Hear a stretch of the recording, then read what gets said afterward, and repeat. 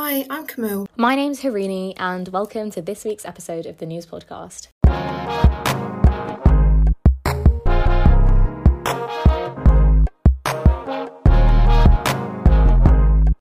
Before we get started with today's episode, I just wanted to put out a quick content warning. This episode does mention certain triggering topics like rape and does include quite horrific statistics about reproductive rights throughout history. We also understand that the overturning of Roe v. Wade is a huge deal and also a very sensitive topic to a lot of us. So we only want listeners to tune in if they feel comfortable doing so. Hi everyone, and welcome to the latest episode of the News Podcast. We are so excited to be back and talking to you about so many important issues. We have a whole host of really exciting episodes lined up for you over the next couple of weeks that we can't wait to release to you. Of course, we do have to apologise for having taken a bit of a break recently. It's been a mixture of exams, getting COVID, and all kinds of other health problems, but we hope that you forgive us for the content that we will soon be producing. I'd also like to take this moment to introduce my very good friend Jessie, who will be talking to us a little bit about the history of abortions in the UK and abroad as the very knowledgeable history student that she is. Hiya, thank you for having me on. I'm really excited to talk about this today. So in more than 20 countries worldwide, abortion is still strictly banned with no extenuating circumstances, and this includes Jamaica and the Philippines. The line becomes slightly more blurry as over 50 countries have not legalised abortion and only allow it under strict medical grounds that are agreed upon by professionals, and these medical grounds include things like fetal defects or cases where incest is involved. And this kind of thing takes place in countries such as Costa Rica and South Korea. Some countries also allow abortion on request based on socioeconomic grounds, where the woman would be unable to support a child financially, and this takes place in countries such as Barbados, for example. These grounds and circumstances, however, still do not give women the right to choose, but instead are picked apart by professionals, and often the final decision does not rest with the woman. Around 45% of abortions are unsafe, 97% of these taking place in developing countries, and on average there are around 73 million abortions taking place each year worldwide. In 2019, in America alone, 629,898 legal abortions were reported to the CDC. On the topic of America, it's important to talk about Roe v. Wade. Jane Roe was a pseudonym given to the Texas woman named Norma McCorvey, who had wanted to terminate her own pregnancy in 1969. Abortion was legal in Texas at the time, but only when the woman's life was in danger. McCorvey had given birth to 2 babies before and had given them up for adoption. She was unable to get a private abortion again, as she did not have the funds available, and was referred to 2 lawyers who were looking to tackle anti-abortion laws, these being Linda Coffey and Sarah Weddington. She became known as Jane Roe in the documents. Henry Wade was the district attorney of Dallas County, and the lawsuit was officially on behalf of McCorvey and all the other women who were or might become pregnant and want to consider all options. Roe v. Wade was officially issued on the 22nd of January 1973 by the Supreme Court, overturning the ban on abortion in Texas and therefore legalising the practice across the US. A key player in this bill was the 14th Amendment, defending a woman's right to privacy, and this extended to her rights over her body. Several states still impose their own restrictions even after the court made their ruling, however. What does the overturning of this actually mean in terms of federal law, state law, and individual women? So Roe v. Wade in 1973 was the decision that it was, in fact, defended by the Constitution, as Jessie was saying. However, we then see in 1992 a second very important case coming about, and that is Planned Parenthood versus Casey. Now, this was contesting Pennsylvania's regulations that in order to have an abortion, you had to have 5 requirements: informed consent, spousal notice, parental consent for under 16s, in a medical emergency, and that it was able to be reported to the state. Now, this was then taken to court in order to complain about Pennsylvania having the right to enforce these limitations, because according to Roe v. Wade, all women should have the right to have an abortion. So in the end, these 5 requirements were limited to 3, and Roe v. Wade was upheld. However, by limiting these requirements to it being based on viability of the fetus rather than the specific trimester, and that the life of the woman had to be the state's priority, the third requirement is that after this period of viability, only the state can impose limitations. which means that while it doesn't make it down to the individual abortion clinics, it does mean that the states then speak on behalf of the women. So there are both positives and negatives to the Planned Parenthood versus Casey ruling to uphold Roe versus Wade, however, to hand over power to the states. So what Dobbs v. Jackson, or the Jackson Women's Health Organization bill, which is the 2022 bill that has overturned these, has done, is they're saying that because the word abortion isn't in the Constitution, it isn't a right that we have to protect. However, interestingly, you might have heard in the news, they have pointed out that a lot of what was stated were documents dating back to the 17th century, 15th century, and even the 13th century, which is generally not something that you'd use when citing anything to do with health. But somehow, because it's women's health, it kind of flies. Interestingly, they also write that we cannot allow our decisions to be affected by any extraneous influences, such as concern about the public's reaction to our work, which is crucial because there have been poll after poll of the American public and their opinions on this, and on average, 2/3 of Americans say that they want to keep the right to abortion and they did not want to overturn Roe versus Wade, which we can also tell by the number of protests that were held before the decision was made. Now, this has also led to a number of trigger laws, and therefore, while overturning Roe versus Wade does not criminalize abortion in the Constitution, because it is now up to the states and is no longer defended by the Constitution, a lot of trigger laws have been introduced because the states now have this power. Now, trigger laws are laws that were waiting for the overturning of Roe versus Wade in order to criminalize abortion for the women living in their state. Now, 12 of these laws were passed just in the weekend after Roe versus Wade was overturned, showing that so many of the states are literally just waiting to pounce. Of these, only 3 have exceptions in cases of rape or incest. 16 states have vowed to protect abortion rights. However, not only is this significantly less than half of the states in the US, individual doctors, for example in Wisconsin, have decided themselves to stop offering abortions to patients because they no longer have to. It really makes you wonder where this hatred of abortion has come from, though, that so many people are so quick to want it gone as a choice, because no one is making these people have abortions. They are just asking for women to have the choice to make their own decision. Jessie, how can you explain to us maybe a little bit where this hatred of abortions come from? Yeah, of course. So 1803 saw the first British anti-abortion laws, and by 1880 the US was prohibiting abortions in cases other than those necessary to save the life of the woman. However, abortionists did operate with support of the public, and it was very rare that they would be prosecuted by a jury. However, the rise of humanitarian culture throughout the 19th century saw people becoming more opposed to abortion due to its often backstreet methods and therefore high mortality rates.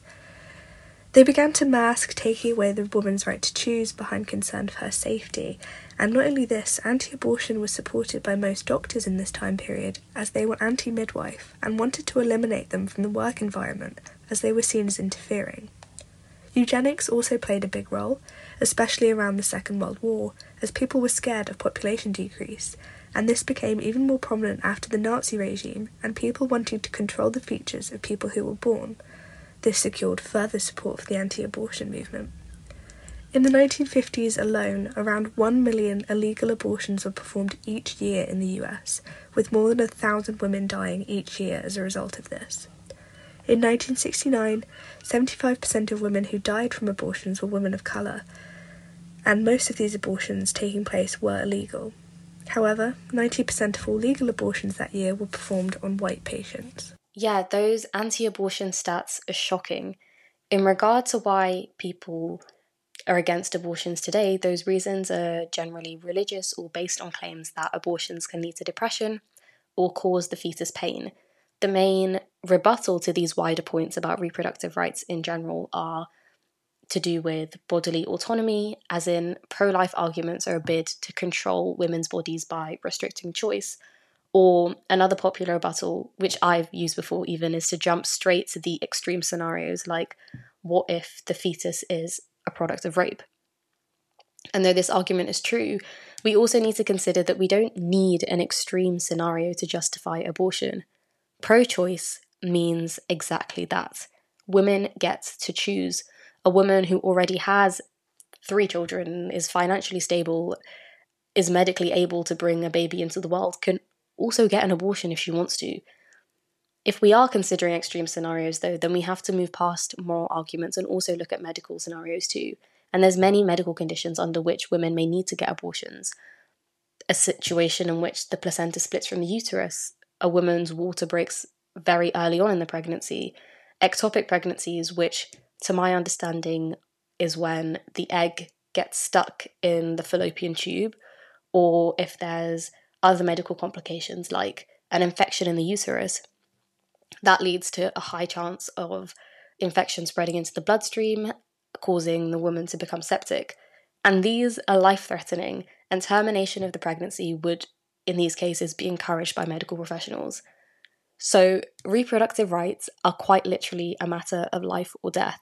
They need to be considered, and they need to be upheld. I completely agree, and I also think that we need to emphasize the difference in class and how that will impact women, because already before the overturning of Roe versus Wade, an average abortion in the US would cost between $600 and $3,000, depending on the term in which the abortion took place. And to give birth in the US, on average across all of the states, it costs $11,000 to give birth. So not only does the decision to give birth have a lot of consequences financially later, but even just to go to a hospital and therefore have a midwife and do it safely, already that poses another threat and another decision to be made.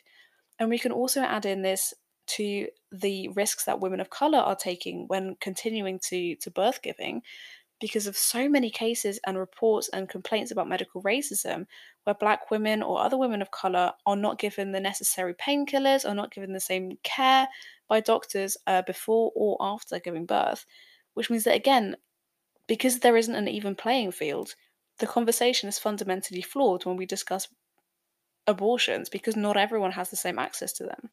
Yes, 100%. There is a greater danger to abortion being a woman of colour, especially a woman of colour who's facing financial insecurity.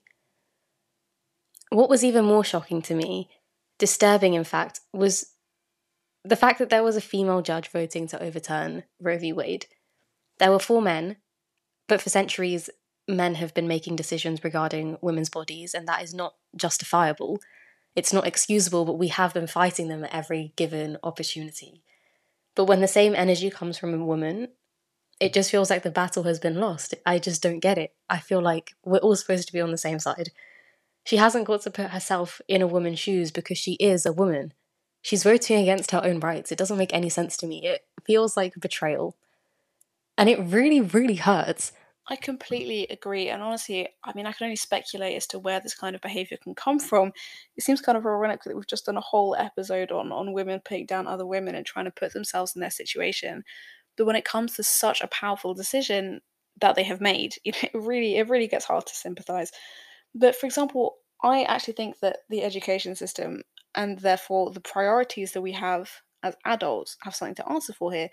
Because I don't know about other people, but certainly a lot of the situations that I've been in, humanities seem to be kind of put down as a soft subject or as an easier subject.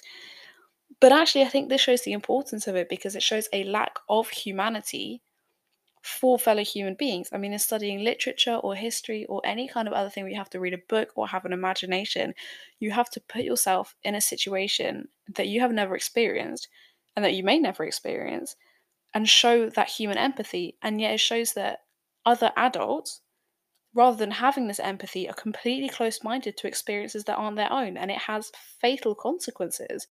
In response to Roe v. Wade, Ohio state legislators have been trying to pass another bill that would criminalise abortion and make it a 4th-degree felony. When one such representative was questioned about a scenario in which a 13-year-old was raped and fell pregnant, she said rape is an opportunity, and that this child in question had an opportunity to make the baby's life as productive as possible. Sorry, what? Rape is an opportunity. It's not just tone deaf, it is the most horrible, horrible thing to say. On a more practical note, in terms of what you can do now if you want an abortion, the advice being given is to consult Planned Parenthood, which has state-level information on abortions, information on financial help that you can get, and information, which is crucial, on fake crisis centres in which abortions may be dangerous and unsafe. There are also other ways of getting an abortion, like taking Plan C or another abortion pill, again, so long as these come from a reputable provider.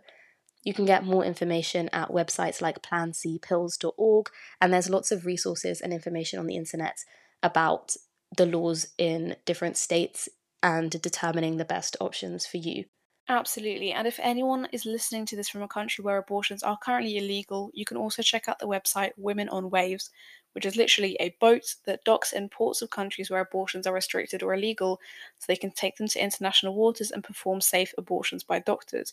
Alternatively, they also have a website, Women on Web, which allows you to order safe at-home abortion pills.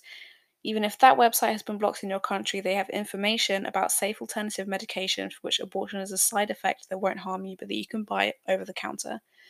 In terms of information, we'd also recommend keeping up to date through the Guttmacher Institute, which seems to be the leading source currently on abortion rights for both the BBC and Forbes, both of which have been sources for writing this episode. Interestingly, though, on a YouGov poll, just to sort of end on a high note for anyone out there who's had an abortion or who's simply feeling worried that they are in the minority by thinking that women should have the right to have this, 85% of adults in the UK believed in the right to abortion, which means that only 5% said no, and the remainder saying that they were unsure. And these latest stats are from June-July 2022. I think it's interesting as well that gender didn't seem to affect this as much as I thought that it would. So 87% of women said yes and 84% of men said yes. Interestingly, by region as well, as London are a bit ashamed to say that it actually had the lowest by region in the UK, but that lowest is still 76% saying that unequivocally yes, women should always have the right to an abortion. If anyone's interested, by political party as well, the Lib Dems had the highest with 95% saying yes, and only 2% say no, and the Tory-Labour divide actually made no difference in this situation.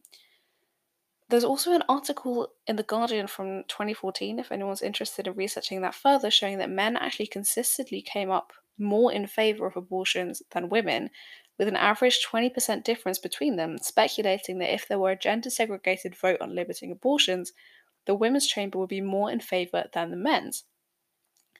So we hope that you can see from these statistics that 85% of the UK is in favour of keeping abortions in all situations.